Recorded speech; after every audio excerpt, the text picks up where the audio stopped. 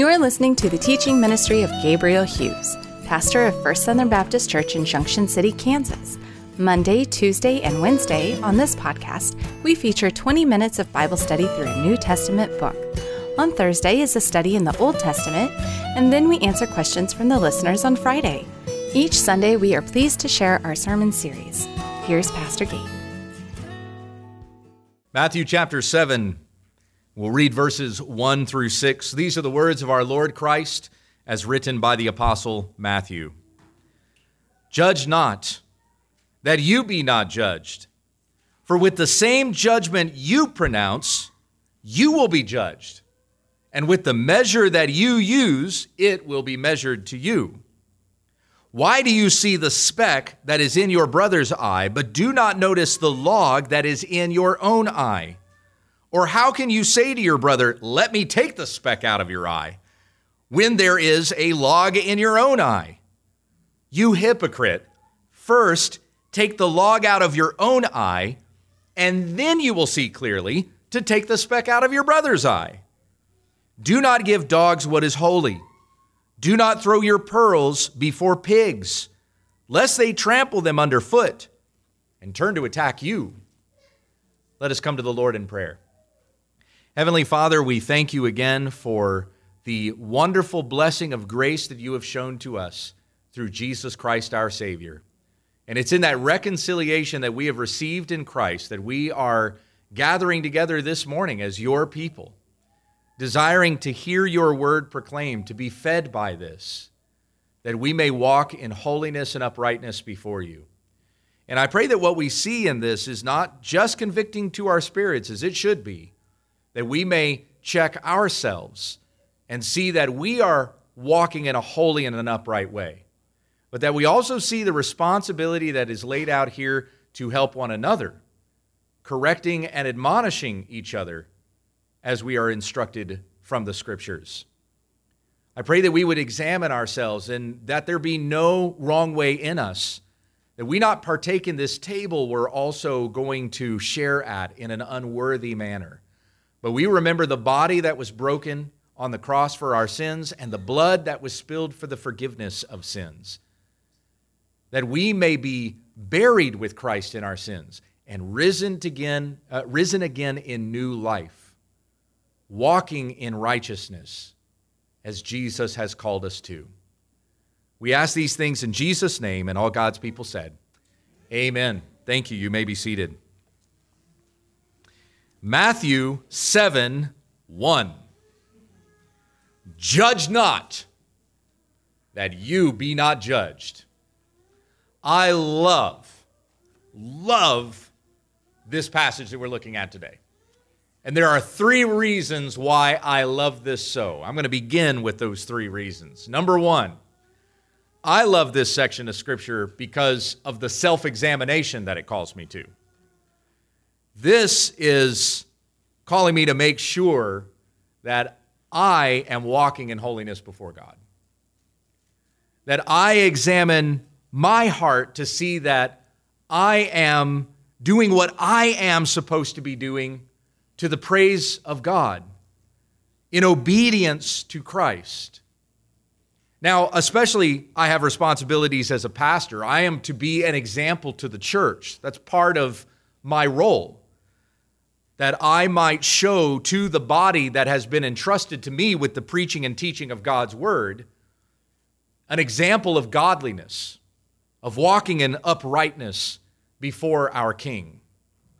So there's certainly that responsibility that is upon me, but also in my own personal walk with Christ, that I examine my heart to see that there is not any wrong way in me, and regularly, daily, subjecting myself to Christ, that I might be cleansed of all unrighteousness and be holy in all of my conduct. Following that instruction that's given to us in Romans 12:1, that we present our bodies as a living sacrifice unto the Lord. And this is our spiritual act of worship. So I am called to holiness. As much as I must encourage others and teach others to walk in holiness, I must walk in a holy and upright way, lest my charges to you to be holy be done hypocritically, when I myself am not walking in uprightness. So that's one reason. That's the first reason why I love this passage. The call to self-examination.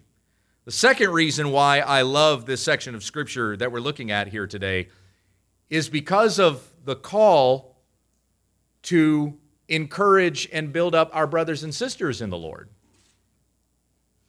See, this is not just telling you to examine yourself, but there's even portions of this passage that are telling us to examine our brothers and sisters in the faith, that we may help one another walk in holiness. Before I came up here this morning, I put my jacket on, and I hadn't put my jacket on yet this morning, so there was not any dusting off or adjustments or making sure certain threads were hidden or things like that. So before I came up here on the stage, I looked at Becky and I said, does this look right? Does this look straight? And she said yes. But of course, I was angled at her like this. So she said, I'm only able to see one side of you, but the side that I'm able to see, it looks straight. See, I can't tell. There might be something that looks off. If there's a little a white mark or something like that, it needs to be dusted off, whatever, that tends to show up on a black jacket. So she is able to take a look at me and see that there's something that needs to be corrected. And we have that given to us even here in this passage of Scripture, that Jesus says, take the log out of your own eye, so the call to holiness, then you will see clearly to take the speck out of your brother's eye. There's even a call and a charge here that we would be our brother's keeper. It's in Genesis chapter 4 that we read the story of Cain murdering Abel. His brother Abel rose up in jealousy against Abel and murdered him, the first murder that we have recorded in Scripture. God said to Cain, where is your brother Abel? And what was Cain's reply? Am I my brother's keeper? Cain was trying to hide the sin that he had committed and trying to shove off the responsibility to care and love for his brother. But the reality of that question that Cain asked is, the answer is yes. You are your brother's keeper. And we as brothers and sisters in the faith have a responsibility to one another that we would see each other walk in holiness and uprightness. And sometimes we're going to need somebody else's help to identify those areas where we still need some work. So the first reason why I love this passage, the call to self-examination. Second reason why I love this passage, the call to even help our brothers and sisters in their walk of faith. There's a third reason why I love this passage, and it's not quite as connected with the first and second reason. The third reason why I love this passage is this verse in particular, Matthew 7:1. This will sure help you realize if a person really knows the Scriptures well or not. Because this verse is loved by people. Believers and unbelievers alike, they know Matthew 7:1. Whether or not they know the reference, they probably wouldn't even be able to say, well, it's in the book of Matthew, or it's in the Sermon on the Mount. But they sure know these words, judge not, lest ye be judged. Amen? Everybody knows that. Why do they know that? Because they don't want to be judged. And this seems to be for them the passage that trumps all other passages. Doesn't matter what other references of Scripture you make. If you're telling a person that their behavior is sinful, and here's why. God has said that we're supposed to conduct ourselves this way. And you even cite the passage of Scripture where it calls us to this kind of holiness and this kind of behavior. They're going to say, but Matthew 7:1 says, judge not, lest ye be judged. And I'm even giving that person way too much credit. They're not going to say Matthew 7:1 says. They're just going to say, oh, but Jesus said, judge not. But that's not all that Jesus said. These people will use this verse to say, do not judge me. But Jesus is not in any way saying here, and maybe you identified it as we read it this morning, he is not saying that we are not to make any moral judgments whatsoever. Albert Mohler was teaching on this particular section at Southern Baptist Theological Seminary, and when he was teaching on this passage, he talked about the very first time that he ever appeared on Fox News. And when he was on Fox News, he got pitted with a couple of other religious figures who represented different beliefs. I think some of them were probably even pagan, but there was also even a Catholic priest that was in there. And so Albert Mohler represented that section of American evangelicalism. That was why he was asked to be on this panel. And he mentioned exactly the subject they were talking about, but it escapes me now. Nevertheless, there was a portion in the discussion when the anchor, whoever was hosting the show, it was Hannity and Combs, which isn't even on Fox News anymore. But I remember that was the news program now that Albert Mohler was on. It was Hannity and Combs. So one of the hosts, whether it was Hannity or Combs, had asked Dr. Mohler a question. Dr. Mohler responded, and he gave a moral biblical answer to the question that was asked of him. But then one of the hosts turned to one of the other panelists and said, "But you don't really believe that, right? After all, in the Bible it says, 'Judge not, lest ye be judged.'" And then that panelist gave an answer as to how we shouldn't be judgmental of others. And Dr. Mohler said, "Most of these interviews that you've seen me do, I tend to be pretty reserved. But on that particular instance, I lost it a little bit. Because here you have a religious figure, somebody who was even known for, in his role, teaching the Bible. And yet here he was saying on this moral issue that we were discussing on this news program, he was saying that I did not have any right to judge anybody. And in fact, even citing the authority of Jesus to say, 'Judge not. You can't judge anyone.'" And Dr. Mohler looked at this person and said, "Come on, that is absurd. And you yourself don't even practice that with any kind of regularity. Every single one of us must make moral judgments. It's impossible for you not to make a moral judgment. Would you let anyone watch your children not knowing who they are? That's a moral judgment. Would you marry anyone without knowing who they are? That's making a moral judgment.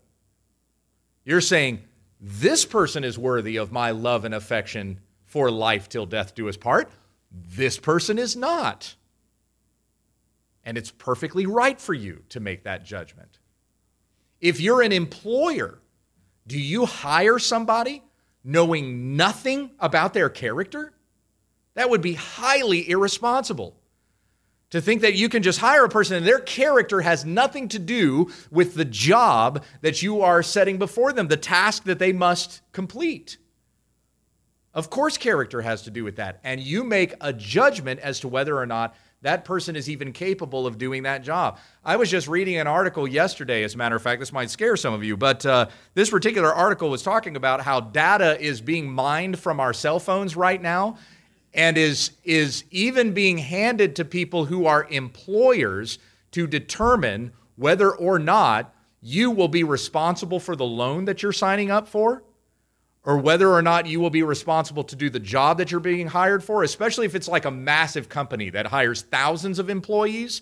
How much time do they have to really assess every single person's character? It's just easier if we can pay for this cell phone data that has been gathered from this device that you use on a daily basis to find if you're really somebody who's reliable enough to do the job that we're asking you to do.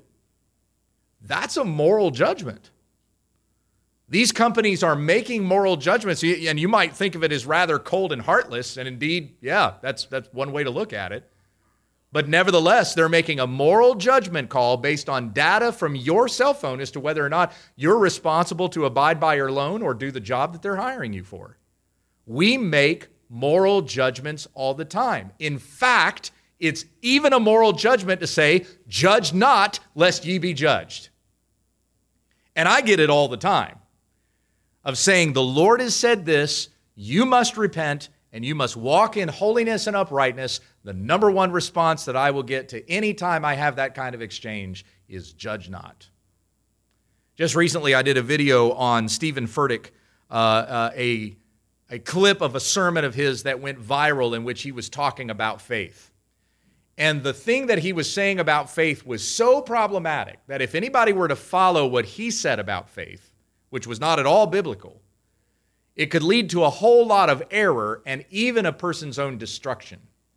So I found it as necessary and part of my responsibility in the ministry that I do to highlight this video and what the problems were with it. So I went through that clip piece by piece and showed, here's what Stephen is saying, here's what the Bible says, and here's why the Bible does not agree with what Furtick is saying regarding faith. After all, Scripture tells us that it is by grace we are saved through faith. That's Ephesians 2:8. Romans 10:17 says that faith comes from hearing, and hearing through the word of Christ. In Romans chapter 3, we are justified by faith. Romans 5:1, therefore, since you have been justified by faith in our Lord Jesus Christ. Faith is something you have to have in order to be saved. That's why it's so terribly important to understand faith. And so that's what I was highlighting in this particular video. So I worked on this video. It's about 20 minutes long.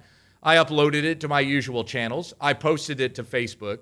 One of the first comments that I got when I published this video was a single image. The person didn't even write any words. All they did was they kind of cropped out an image and they pasted it in the comment section on Facebook. And the image was a cartoon, a drawn image of a man with a log coming out of his eye. And it was kind of like grotesque. His face is deformed over here with this massive tree trunk sticking out of the side of his face. And he's pinning down this other guy, and he's got his finger out. It's looking like he's trying to dig the sty or the splinter out of another guy's eye. That's all it was. Just this video that I had posted, leading the people of God in a right understanding of faith, and somebody in the comment section posting, essentially telling me, take the log out of your own eye before you take the splinter out of your brother's eye. Now, I responded with a very simple question to this image that had been posted. And I asked this question to which I got no response. I said, can you tell me what the log is in my eye that I need to remove before I can adequately remove the splinter out of this false teacher's eye? And I got no response from that. See, what this demonstrated by this person's comment is they actually don't know what Matthew 7 is saying. All they're saying is, don't judge me. Or, in the words of Tupac Shakur, only God can judge me, right? Well, he already has. And he's written it down in the Bible, and he says, you're guilty. You need Christ. All of us do. Romans 3:23, all have sinned and fallen short of the glory of God. Romans 6:23, the wages of sin is death, but the free gift of God is eternal life through Jesus Christ our Lord. If you don't know that you have sinned, if you don't know your sin, then you don't know that you need a Savior. And the Bible tells us that it is like a mirror that is held up to us that we may look into the living Word of God and see ourselves. And what is reflected back at us when we look into the Word of God is a sinner who is unable to keep his law. We have transgressed and broken the law of God at every point. And for this breaking, for this rebellion that we have committed against God's Word, what we deserve for this is death. We deserve the judgment of God. That's what the Bible shows us. That's what it says to every single person. All have sinned and fallen short of His glory. But the good news is, the reality of that situation is resolved with this wonderful, beautiful message of God's grace and love and mercy as demonstrated to us through His Son Jesus, whom He sent to die on the cross for our sins, so that all who believe in Jesus will not perish under the judgment of God, but we will have everlasting life. It is necessary to see your sin so that you may see the Savior who saves you from your sin. When Jesus says here, judge not, that you be not judged, the right understanding of this passage is not that we should not judge at all. Because once again, as we look at this passage, there were very clearly statements that Jesus made here that were even encouraging us to make moral judgments. So it was not a statement of don't make any moral judgments at all. Look at verse 5. You hypocrite, first take the log out of your own eye, and then you will see clearly to take the speck out of your brother's eye. There's two statements of judgment there. Number one, you hypocrite. That's a statement of judgment. Number 2, take the log out of your eye, and then you will see clearly to take the speck out of your brother's eye. The instruction is actually here for us to make judgments of one another, but not to do this in some sort of self-righteousness or lording our knowledge and our spiritualness and our piety over somebody else, because who is the person that we are correcting? Brother. Then you will see clearly to take the speck out of your brother's eye. This is implying love and affection between two people. And so we correct a brother or a sister in the faith, not because we want to smack them over the head with our Bibles, not because we want to feel better about ourselves or have some sort of self-righteous superiority. We do it in love and affection for one another. Romans 15:1 says, "We who are strong have an obligation to bear with the failings of the weak." Now, those are the words that Paul uses exactly. That's not meant to be demeaning. I'm strong, you are weak, so listen to me. It's just the reality that there are some of us who are more mature in our faith than others. So we who are strong have an obligation to bear with the failings of the weak. Paul goes on to say, not to please ourselves, but to benefit our neighbor for his good, to build him up. The teachers that I am the most impressed with, and you probably are too, the teachers that you likely are most impressed with when it comes to teaching the Word of God, are those that have like these massive degrees, and they have that DR in front of their name, right? And yet when they talk to you, you don't feel like they're lording their intelligence over you, but rather they just have this wonderful, keen ability to reduce the text down to a level that you can understand.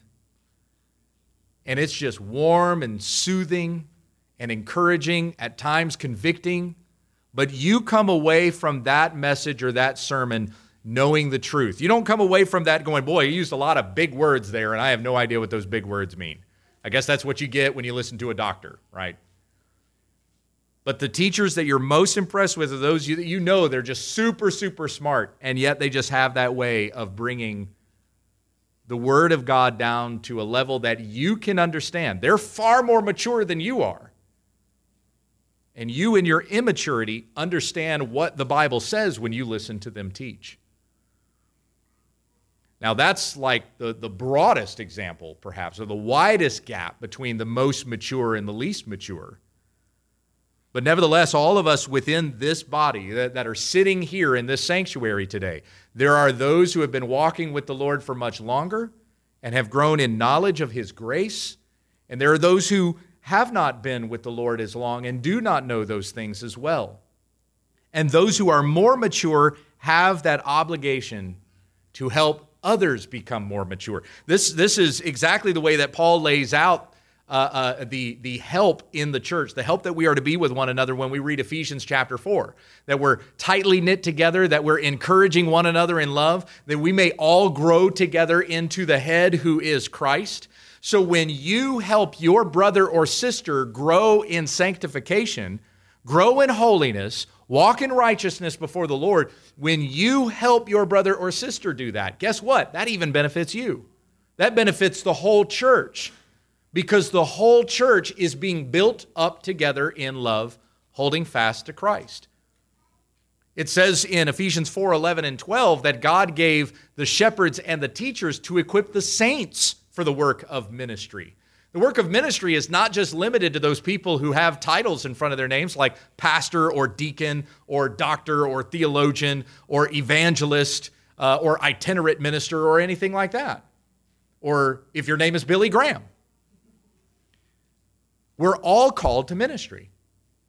So God gave some of those that would be those shepherds and teachers to equip the saints, everyone in the body of Christ, for the work of ministry. You've been called to the work of ministry. The person you are sitting next to is your mission field. Not just that we would go out sharing the gospel with those who don't know the gospel. That's certainly a mission that we have been called to. But even that we would lift up our brother and sister in love. And so here we have two judgments that are made in Matthew 7:5. The judgment that you're a hypocrite, and then even that you are to make judgments, but you're not to make those judgments hypocritically. Look at verse 6, Matthew 7:6. Do not give to dogs what is holy, and do not throw your pearls before pigs, lest they trample them underfoot and turn to attack you. That's a judgment. There's a moral judgment there. This is Jesus saying, guess what? There's dogs and pigs in the world. And don't give them the holy things because they're not going to appreciate it. They're going to trample it underfoot, and then they're going to turn and attack you. So very clearly, Jesus is making moral judgments here and even telling us to make moral judgments. So Matthew 7:1, judge not that you be not judged, is not a statement of do not judge at all. In fact, the instruction we find throughout Scripture is that we are supposed to make judgments, but once again, the point of this passage, as throughout the Bible, is that we not make these judgments hypocritically. The law, Genesis through Deuteronomy, given to the children of Israel, calls them to exercise justice among themselves, and they are to do so with equity, not showing greater favoritism toward another and not discriminating against another. So there's a call to make judgments, but to do it rightly according to how God tells us to make judgments. Proverbs 27:5, better is open rebuke than hidden love. So if you keep all your judgments to yourself, that's actually worse than if you properly obey the instruction that God has given to us to encourage and admonish one another in the word of Christ. Proverbs 31:8-9. Open your mouth for the mute, for the rights of all who are destitute. Open your mouth, judge righteously, defending the rights of the poor and the needy. We even make judgments on behalf of those who are not treated fairly. Those who are looked down upon and discriminated against in our society. We even have a call to defend them, to make moral judgments in such a way. Matthew 18:15, if your brother sins against you, go and tell him his fault. That's a moral judgment, right? And once again, there we have the statement regarding doing this in love. If your brother sins against you, go and tell him his fault between the two of you. If he listens to you, then you have won your brother. John 7:24, Jesus says, do not judge by appearances, but judge with right judgment. So if anybody ever responds to you with Matthew 7:1, judge not, lest you be not judged, you can respond one of two ways. You can say, twist not Scripture that you be not like Satan. You can respond that way. Or you can say, John 7:24, do not judge by appearances, but judge with right judgment. Those are the words of Christ. Now, interestingly enough, that particular verse comes just a few verses before John chapter 8. What do we find in John chapter 8, verses 1 through 11?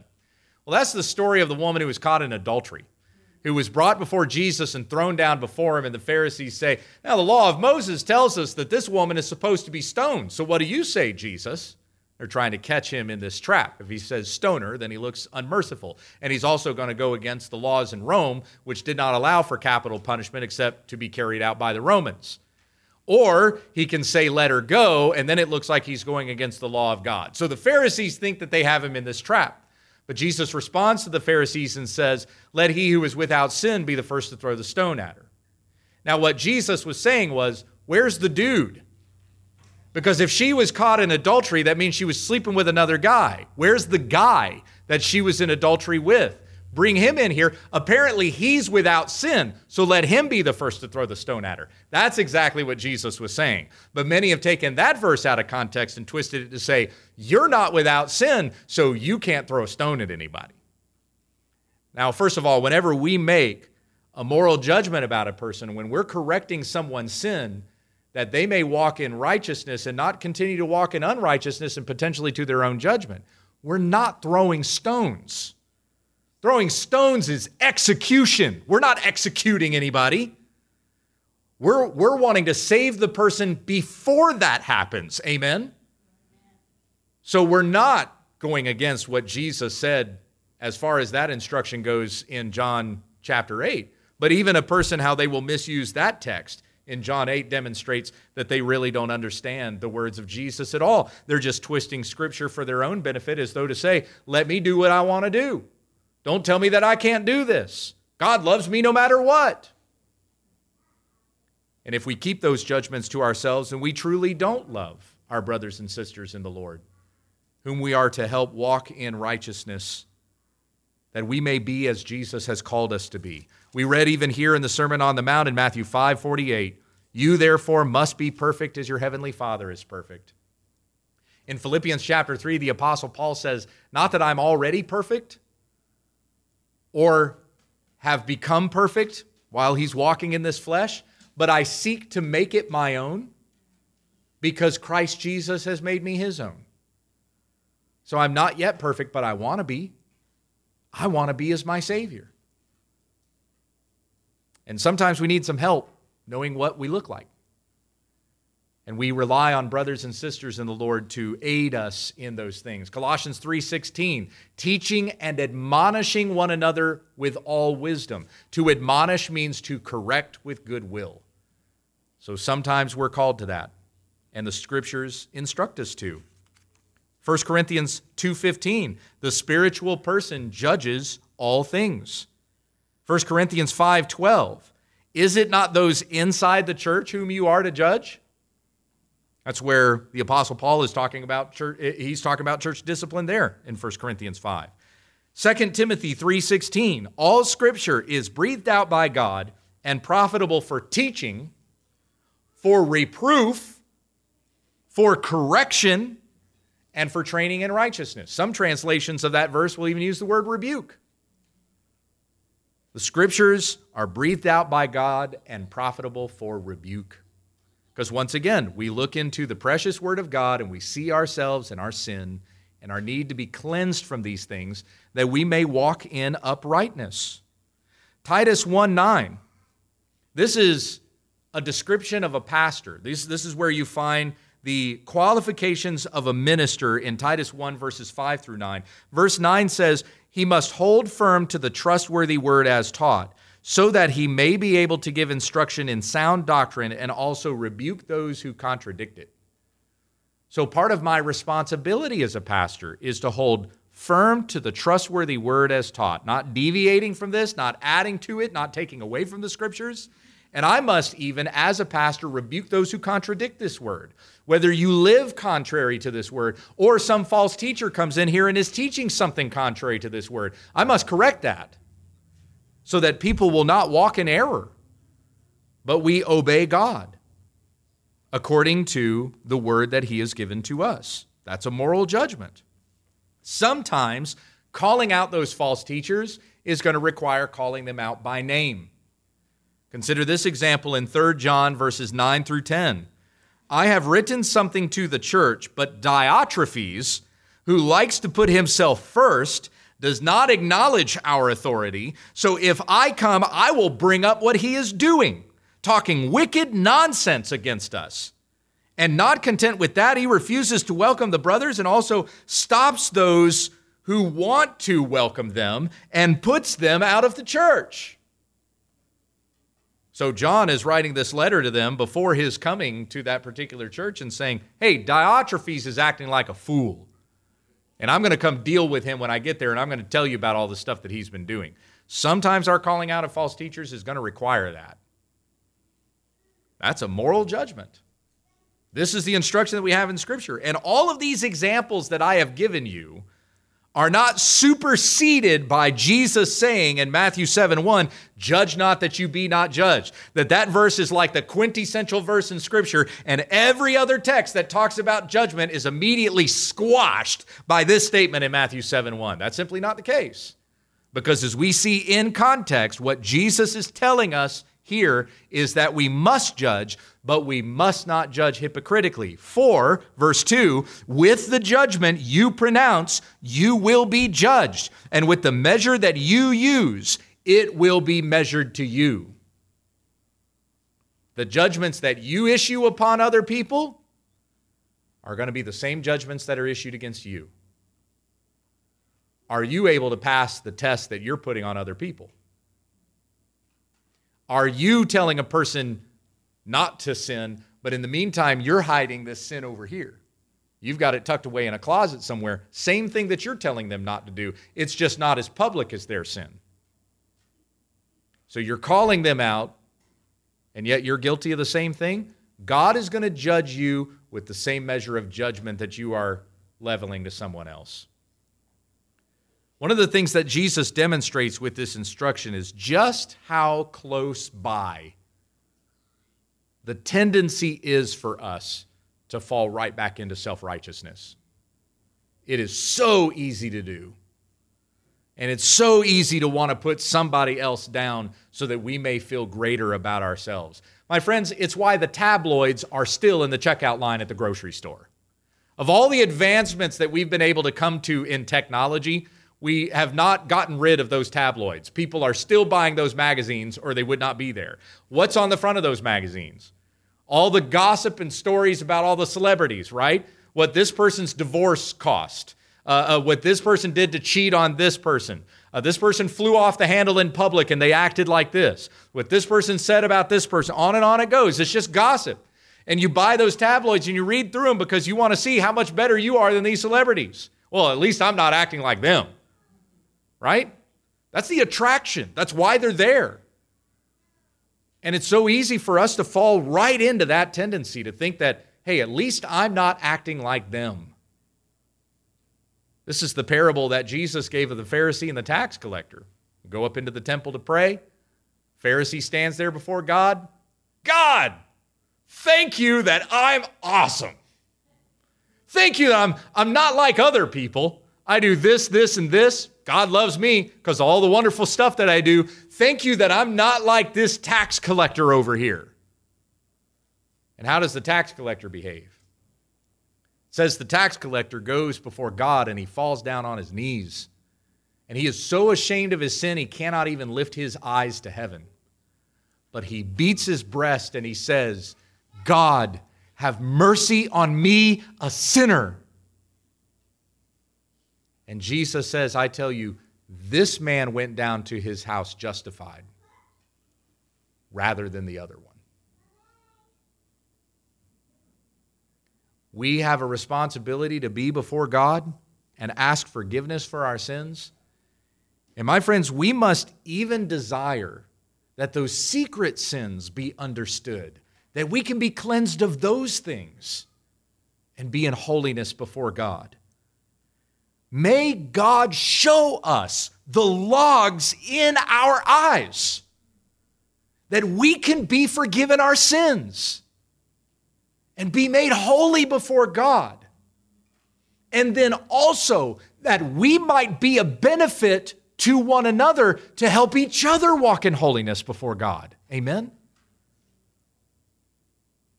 In the Psalms, we see those prayers asking for even those secret sins to come out, that I may be forgiven these things. Psalm 19:12, who can discern his errors? Declare me innocent from hidden faults. Psalm 69:5, O God, you know my folly. The wrongs that I have done are not hidden from you. Psalm 90, verse 8, you have set our iniquities before you, our secret sins in the light of your presence.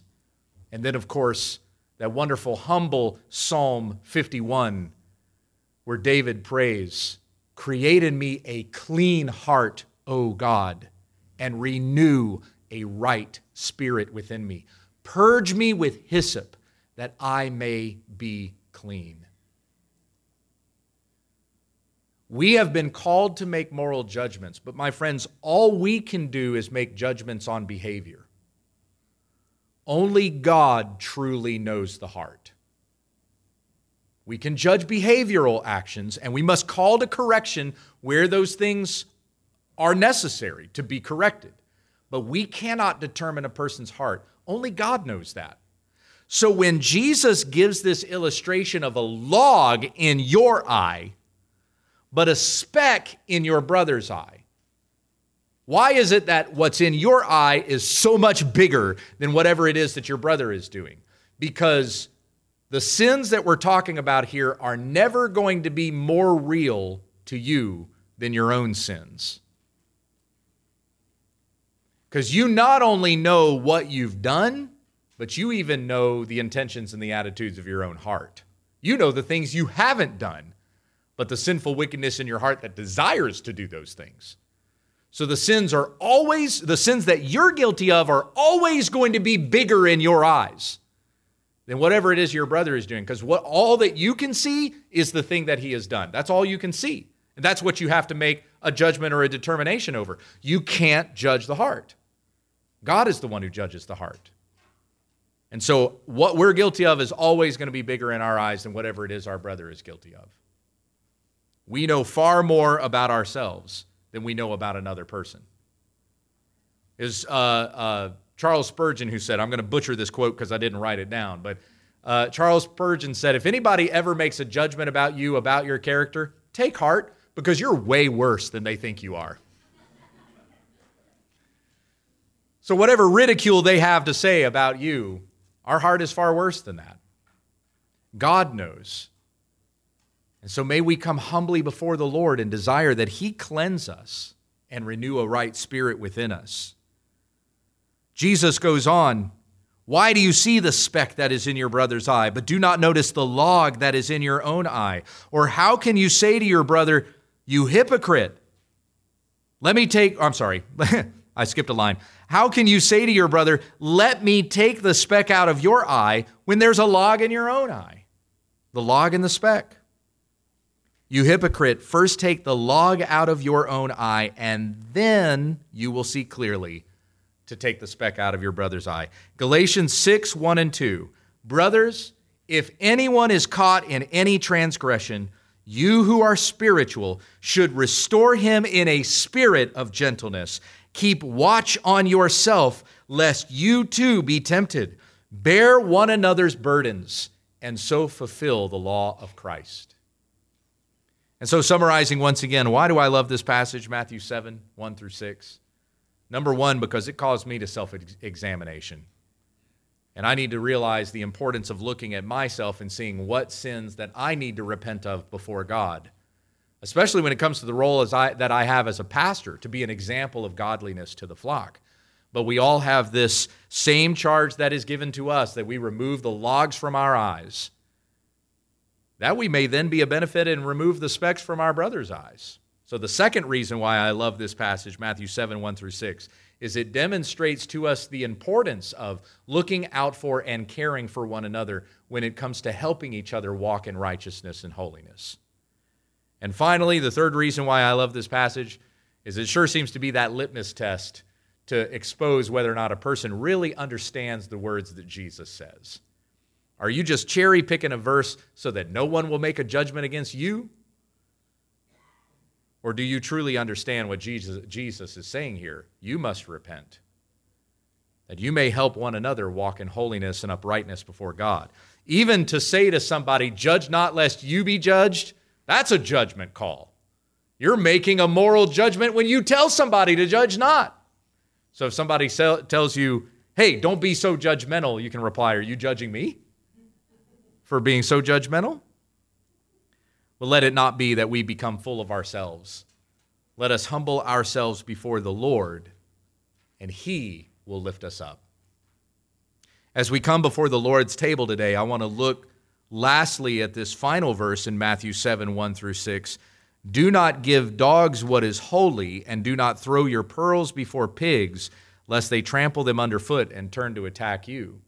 There's going to be occasions in which we do need to correct somebody with the Word of God, but they hate that correction, and that may be exposing that in their hearts they don't truly love the Word of Christ. Jesus saying in John chapter 8, why can you not bear to hear my word? It's because you are of your father the devil, and your will is to do your father's desires. And so there comes a point where our attempts to try to correct a person is not led to any sort of fruitfulness, and we must instead turn to those who would desire to hear the word of God proclaimed, that they may be made holy and righteous according to it. But even as it comes to presenting the Lord's table today, these elements that we have before us here, the bread and the cup, these things are holy. They represent the holy body of Christ that was broken for our sins, and the cup that was spilled for the forgiveness of sins, the cup that represents the blood that was spilled for us. These are holy things. And so we must examine ourselves that we may not be like dogs or pigs, trampling underfoot those things that are holy. But in remembrance, partaking of these things, knowing what needed to be done for the forgiveness of our sins. It took the holy sacrifice of Jesus Christ for us to be forgiven, that we may be made holy before Him.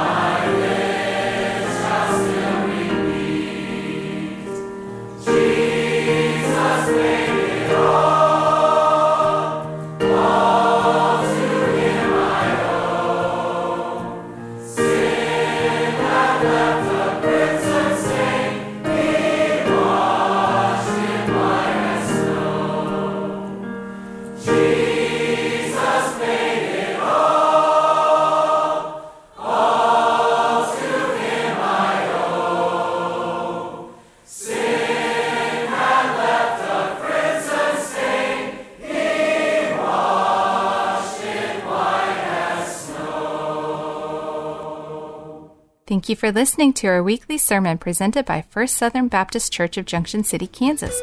For more information about our church, visit fsbcjc.org. On behalf of our church family, my name is Becky, inviting you to join us again this week, growing together in Christ, when we understand the text.